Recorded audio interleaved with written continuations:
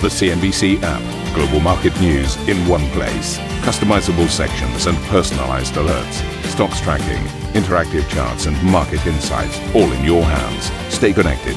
Stay informed. Download the CNBC app today. A very good morning, everyone. Welcome to Squawk Box. These are your headlines.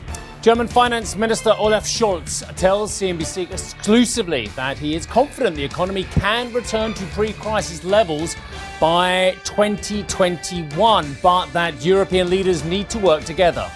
The European Union has a fiscal capacity to act, and this is, I think, the real moment producing a better union. And my view is that this is possibly the so-called Hamiltonian moment of the European Union.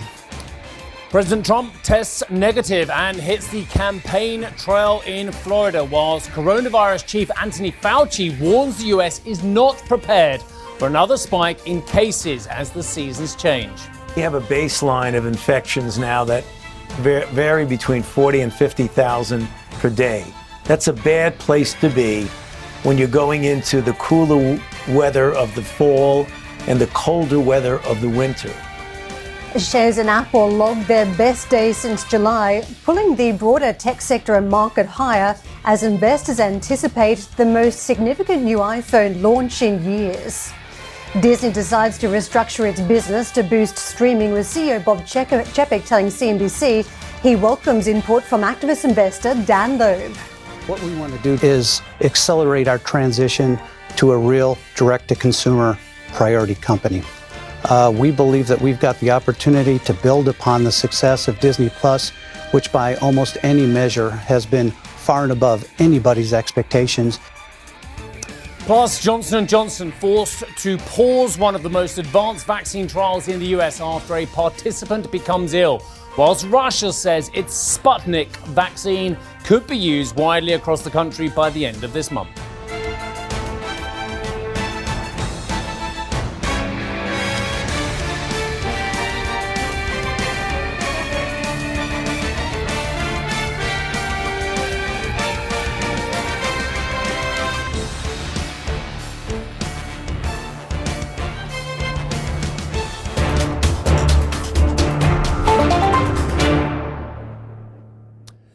German Finance Minister Olaf Scholz has told CNBC exclusively that he expects the German economy to return to its pre-pandemic levels by the start of 2022, but added strong EU solidarity is key to achieving this rebound.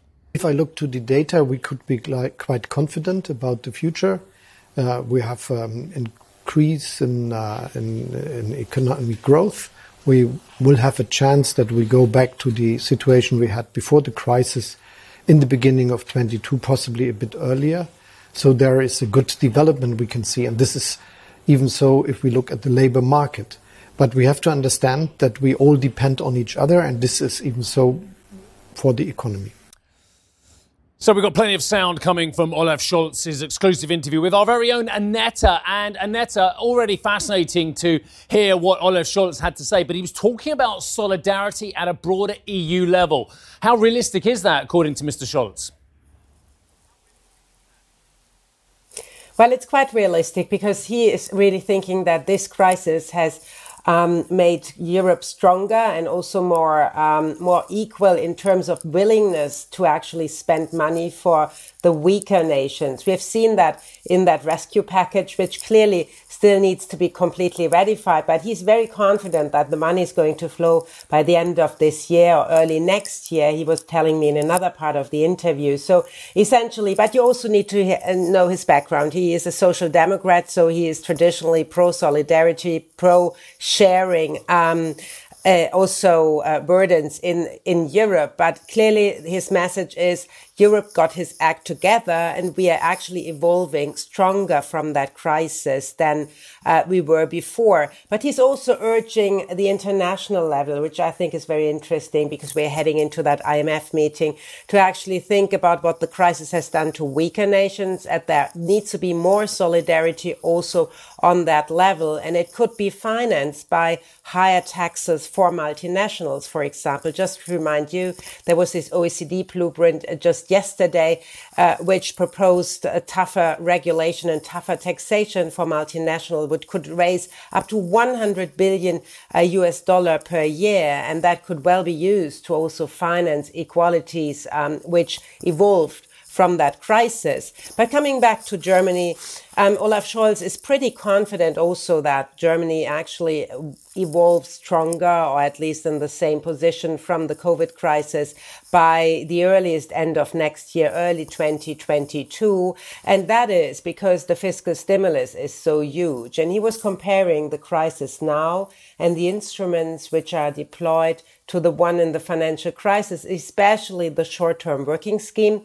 This one got extended in Germany until the end of next year. And he was rebuking any criticism that actually Germany could create, or the whole world could create, zombie companies. But let me bring you back to the point of solidarity, because I think it's quite interesting what you had to say here. Take a listen. I think there is a very solidaric activity in Europe, as you say. And this is really important because it's a difference to the last crisis. And we see that the fact that Europe is acting together is really helping the economy just by announcing it. We are doing it, but it's also helping because anyone understands that Europe is able to fight against a crisis. And this is the right understanding we should have if we look at the global level. Yes, there is international solidarity necessary, and we are very much supporting it. May it be the question of health support which is necessary. It will be important if we discuss about the questions whether vaccines are open to anyone in the world who needs the support.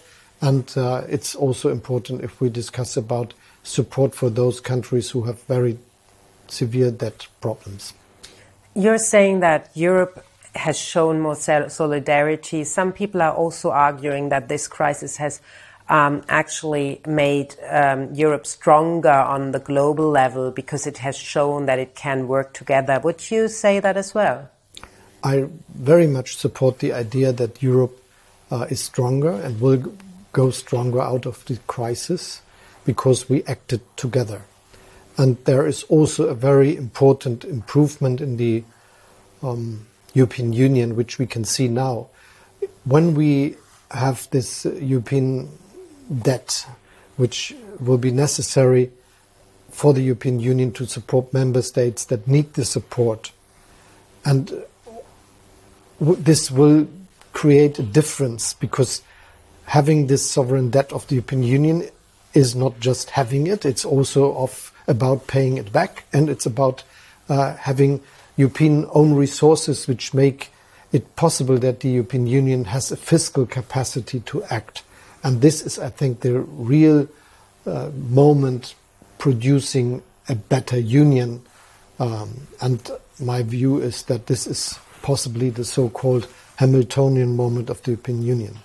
And let's talk also about when the money is actually going to be paid out, because clearly there has been a lot of talk and of course also agreement on the rescue package. But when do you think the money will actually reach the target?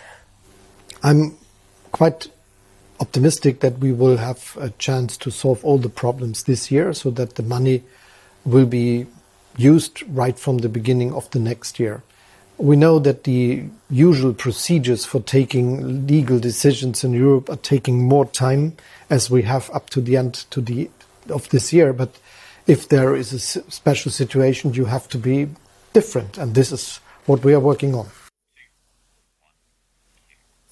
Clearly, it's also the German EU presidency, and he seemed to be pretty content on how Germany managed the whole crisis and also that they could push that rescue package now for European speed very fast, I would say. Steve, for that, back to you.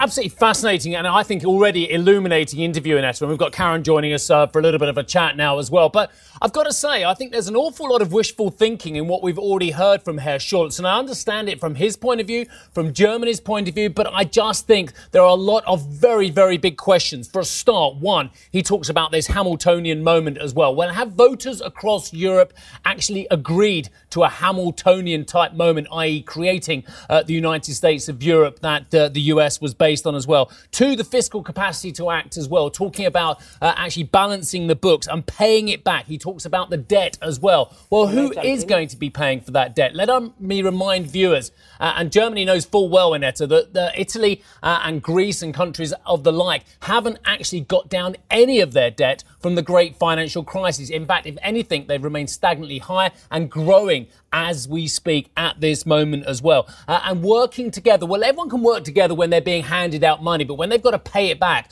or find some form of fiscal, dare I say the word, which is tainted these days, austerity, where is the money going to come from? And I know there's this vague promise that it's all going to come from the hundreds of billions coming from US tech. Well, that, as we all know, all three of us, could well augur an enormous trade war. Well, actually, can I jump in here? Because let me bring you, perhaps first comment on your question about the democratic issue. I think Europe would have never been created if there was any general voter or an election on that. And so I guess this is how we are going to move forward as well. You'd never a vote on the euro. You'd never a vote whether you want to have a European Union. And I guess this is how, like, politicians will move the European project forward. They're not going to be any vote on it. And on the second note, how to repay it, I guess those countries who have a better financial position, like Germany, but also perhaps France, they might actually raise special taxes for that. We had a solidarity surcharge here in Germany for German reunification now for 30 years, and it now only gets scrapped by the end of this year. I guess this is what he has in mind when it comes to solidarity, because clearly the plan is that not the weaker nations are going to repay it, but those who have more firepower. Steve? I was just going to weigh in and talk about the optics here. I think he is right in the sense that he's talking about it looks better this time round. The Europeans are very quickly coming up with that 750 billion euro recovery fund. I mean, that's quite different to the last crisis and the way debts and burdens are being shared between member nations. I mean, very different story that's playing out. I think, too, just worth noting, you mentioned Annetta's over the years spoken to us about the debt profile and the balancing the budget and all the attempts by the Germans to be very disciplined, but then spelling out to us in recent weeks for the level of borrowings too that the Germans will engage in. I mean, what the number is, 217 billion euros that it will use to finance its rescue this year. Next year, it'll borrow more than 96 billion euros as well. So short term, there will be some pain on the borrowing side for the Germans as well. So getting back to the position they were in before the crisis, that is going to take a little bit of time. And 2022 at the latest, maybe 2021 at the earliest, seems to be what's flagged up. So I think the challenges, Steve, that you talk about are coming at some point, just not in the immediate future. I think just one other thing worth noting in the commentary, and perhaps markets are not focused on this enough. There's been a little bit of chat about, making sure everyone has access to vaccines, but no one's really doubled down to what that means. And the finance minister was talking about that. And I think the focus so far have been, will vaccines work? Will anybody come up with a successful vaccine? And if so, when will it be rolled out? Who will or who won't take it? Not how will markets position around access to the vaccine, which corridors of the world can use this, which corridors of the world have adopted it, and what does it mean economically, Steve? Yeah, I think you've raised some absolutely fantastic points about the economic questions going forward. And Neto, I do want to just pick you up on one point as well, if I may, and just back at you and back at those comments that you had with Mr. Scholz as well. Is you were saying that Europeans never got a vote on the euro. Europeans never got a vote on the creation of the European Union. And you're saying, if I'm correct in understanding you, that is how European politicians see the way going forward. You talked about the Hamiltonian moment. What about the James Otis moment in 1761, where they said taxation without representation is tyranny? Seeing as you mentioned Hamiltonian, I thought we'd go over to the stateside for our inspiration in this chat as well. So what you're saying is no representation in these key decisions that are affecting hundreds of millions of Europeans going forward. It will just be taken away from them, yeah? That's probably the case, yes. That's what I'm saying. The creation of the European Union was always the project of sort of elites, and I guess this will never change, because you see what happens if you do elections, just talking about, like, bringing you back to your own country, Steve, the UK. I guess this is how Europeans or how politicians think about the European integration, that it is going to be in favor of everybody, of citizens, but the decisions have to be taken by politicians. Yes, okay. It's not literally my opinion, but it's just how it took place. I, for one, Annetta, feel stunningly uncomfortable about politicians making decisions without a democratic mandate as well. And I want that on the record, on my epitaph, on my tombstone as well. The day we allow politicians to make decisions without some form of democratic process to mandate those decisions, then I'm giving up on capitalism, I'm giving up on democracy. Anyway, we'll come back anyway. Karen. Let's talk about the latest on the vaccine front, as Johnson & Johnson has temporarily halted all trials for its COVID-19 vaccine candidate after one of the participants developed an unexplained illness. The US pharma giant, which is due to report its quarterly results today, said that pauses like this are, quote, expected in large studies, and that the participant's illness is under an evaluation by an independent monitoring board. J&J's setback follows a similar delay in another high-profile coronavirus vaccine trial by AstraZeneca and Oxford University in September.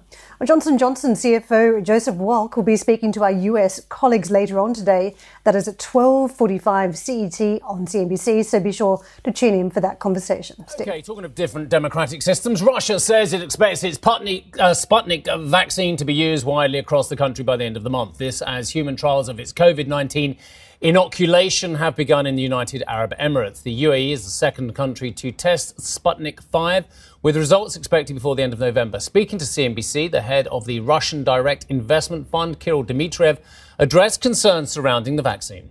We really focused our vaccine on the safest platform out there, which is called human adenoviral vector platform that has been tried for decades. And frankly, that is really one of the big area of confidence, because some of the other approaches out there are monoval approaches that haven't been really tried out. And secondly, we really believe countries need to test for themselves. And we are proud of cooperation with UAE, who've always been really at the top of fighting COVID, have really had great policies to fight COVID. And the fact that they want to look at the data, to look at how it works, is very impressive and very pragmatic, because we are dealing with the worst epidemics ever. And I think countries need to be pragmatic and have portfolio approaches to vaccines. Try different vaccines and not just make a bet on one vaccine, but have several vaccines in the portfolio. Coming up on the show, Senate Republicans and Democrats spar in the fight over the confirmation of Amy Coney Barrett to the Supreme Court. We'll get some analysis after the break. And for more on our exclusive interview with the German Finance Minister Olaf Scholz, check out our Squawk Box podcast.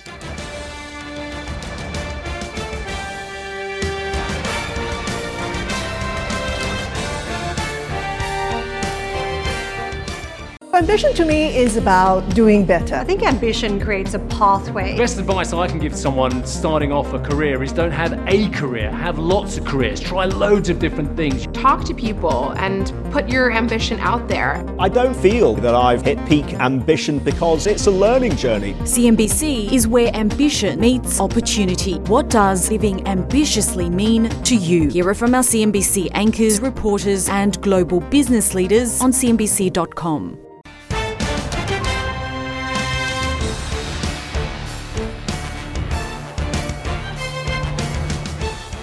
Well, all of a sudden, all those worries that the world has about COVID-19, about recessions, about where the US is going politically, about geopolitics on either side of the Pacific, about democratic decisions that were made in the UK, which have still got ramifications to play out in the coming weeks.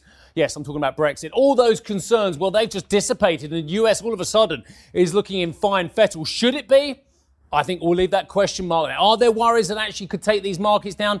Absolutely. But are there concerns that could actually just dissipate and carry on with this rally? Well, look at it. We've had 4 in a row up for these US markets. Very interesting. The S&P now is only 1.5% away from its record high. The Nasdaq away by a similar margin, 1.6%. The Dow even 2.5% away from its record high. But they've had 4 out of 4 days where they've had stunning rallies, regardless of all the political concerns, regardless of all the economic concerns, regardless of the fact that we seem quite a long way away, don't we, from a fiscal package between the administration and the House Democrats as well. Maybe it's not going to happen now until as late as February. Some people are talking about if there were to be some form of clean sweep for the Democrats as well. So a lot of those concerns have just been disappearing before our very eyes as the market goes risk on as well. That said, there were some asset classes moving to the downside yesterday, including WTI and Brent moving down by a mean 3%. In terms of data today, one of the usually key pieces of data. Will it be ignored? May well be. Consumer prices is out today. Thursday, we have initial jobless claims. And on Friday, we have retail sales and industrial production. Let's have a very quick look at the Asian indices as well. The ones we have for you, you'll notice we've taken the Hang Seng off as well, and that's because the markets are closed because of adverse weather, should we say. They get some pretty heavy typhoons down there, and that is the case at the moment. But look, markets look pretty calm, just oscillating around the flat line, Karen. Now, Steve, let's move on to the latest around the US elections. And President Trump has tested negative for coronavirus for consecutive days, according to White House physician Sean Conley, who did not give specific dates for the tests. The disclosure came hours before the president's first campaign rally since his diagnosis. Thousands of mostly unmasked supporters gathered in Sanford, Florida, for the first of 6 planned rallies this week. As President Trump said, the lockdown had done great damage to the economy, urging people to get out despite the COVID risks. Senate lawmakers clashed in the first day of hearings on the nomination of Amy Coney Barrett to the Supreme Court. Republicans praised Barrett's qualifications, whilst Democrats warned she would work to overturn key legislation in healthcare and abortion rights. Barrett used her opening remarks to argue the High Court should have a specific role in American life. Courts have a vital responsibility to the rule of law, which is critical to a free society. But courts are not designed to solve every problem or right every wrong in our public life. The policy decisions and value judgments of government must be made by the political branches, elected by and accountable to the people. The public should not expect courts to do so, and courts should not try. Look, we're all learning a lot this side of the Atlantic about SCOTUS, about the proceedings as well. So let's get some context on this now. First of all, with James Kahn, who is Professor in Residence at the University of California, San Francisco. Sir, thank you very much indeed for joining us. Look, James, just tell us the ramifications in your mind of this, what seems like quite hurried proceedings to get Amy Coney Barrett onto the Supreme Court as well. And just talk about the legality of it, because as far as I can see, it seems distasteful to the Democrats to rush this through before the election, but there isn't actually a legal leg to stand on in saying she shouldn't be there. Well, I'm best qualified actually to speak to the implications of her potential appointment to the court in terms of the healthcare insurance implications. I think your other guest is a lawyer, and I wouldn't want to presume any legal comments in that context. Yeah, James, I guess what I'm asking you is what are the ramifications from your point of view if Amy Coney Barrett does get onto the Supreme Court? I wondered if you had a view on the broader issues as well, but let's specifically talk about the ACA as well. If she gets onto the Supreme Court as well, you have grave concerns about the ACA and perhaps Roe versus Wade as well, yep? I do, and the Trump administration has already partially dismantled the ACA by removing the so-called individual mandate and various other ways. If the current case due to the court after the election results in the ACA being disallowed, there will be very major ramifications. The expansions of Medicaid, which is a health insurance for the poor, and also the private insurance exchanges will be reversed. And this will put about 20 million additional people without insurance. And in addition, the ACA protections for people with existing illnesses to assure that they can get insurance and at an affordable rate, those protections will be dropped. And so you'll see quite a few tens of millions of people who will either be unable to get insurance or have to pay a lot more than they currently do. And just on that, Professor, is it a foregone conclusion that if indeed we do see Coney Barrett onto the court, that this is the timeline, this is the chronology you think will happen next? You think that the ACA will definitely take another step back? And as you say, there are other ramifications, perhaps for women's abortion rights as well. That will be the chronology in your view? Well, I think it's a little bit hard to predict how the court will rule on the ACA. Certainly the people who are commenting on it believe that this is, by solidifying the conservative majority, greatly increases the chance of determining the ACA to be unconstitutional. In terms of abortion rights and maintaining Roe v. Wade, there is a very wide consensus that the existing court already was moving in the direction of undoing Roe v. Wade, and with an additional conservative member of the court, one who has spoken openly about her belief that any abortion is immoral, that would almost certainly within a few years lead to the opportunity and perhaps the reality of declaring Roe v. Wade an incorrect decision and therefore opening it up for states to prohibit abortion. Do you think her Catholic faith is an issue? I noticed that the Democrats were very, very careful not to bring up her Catholicism as well. I mean, surely the right to practice and to believe in a certain religion is enshrined in the US as well. Do you believe her Catholicism is a problem then? You know, I would say that her opinion on abortion is consistent with Catholic doctrine, but I don't know, the details of why she thinks the way she does. I like to aim for the American standard of keeping religion out of politics. It's not always easy to achieve, but that's our hope. OK, so we're just going to move on, but stay there, sir, because we're going to bring in our other panellist now, who is Dr. Bertrand Ross, who is Chancellor's Professor at Berkeley Law as well. Good morning to you, Dr. Ross. I'm glad we could get the line up. In fact, good evening to you where you are, of course. Thank you very much indeed for joining us. Look, I hear why the Democrats feel this is being rushed, but my original question to our other guest was, is there a legal leg to stand on for the Democrats to say, actually, this should not be going ahead? This confirmation hearing should not be going ahead as well? Because as far as I can see, the Republicans are doing something which is just basically very legal. Yeah, there's no legal rule, statute, or constitutional standard that would limit or prohibit this type of proceeding that's being put forth with respect to the confirmation hearings for Amy Coney Barrett. What the Democrats' main argument is based on precedent in terms of what the Republicans said and did with respect to the nomination and confirmation hearings of Judge Merrick Garland. And the arguments that the Republicans put forth against that confirmation, the Democrats said should be precedent for this particular confirmation. But the Republicans have reversed course. They've given reasons, whether they're valid or not, is questionable. But there's no rule or statute or Senate rule, statute, or constitutional limitation on what the Republicans are doing with respect to these confirmation hearings. Dr. Ross, can I just weigh in and ask you about this conservative-leaning bench, then a court with a 6-3 conservative majority that transpires? What are the ramifications? Because just because someone is conservative doesn't necessarily mean they will rule a certain way. We've been talking, for instance, around SCOTUS and just the interpretation of the law, whether it's a working document, a real-life document, or treated differently. So how do we interpret the ramifications of the way the bench would be set up? Yeah, the ramifications, we do have a working, evolving document. It's open-ended. It's quite vague and ambiguous in many of its terms when we're talking about the Constitution. And it gives the court and judges quite a bit of discretion in terms of how that document is to be interpreted.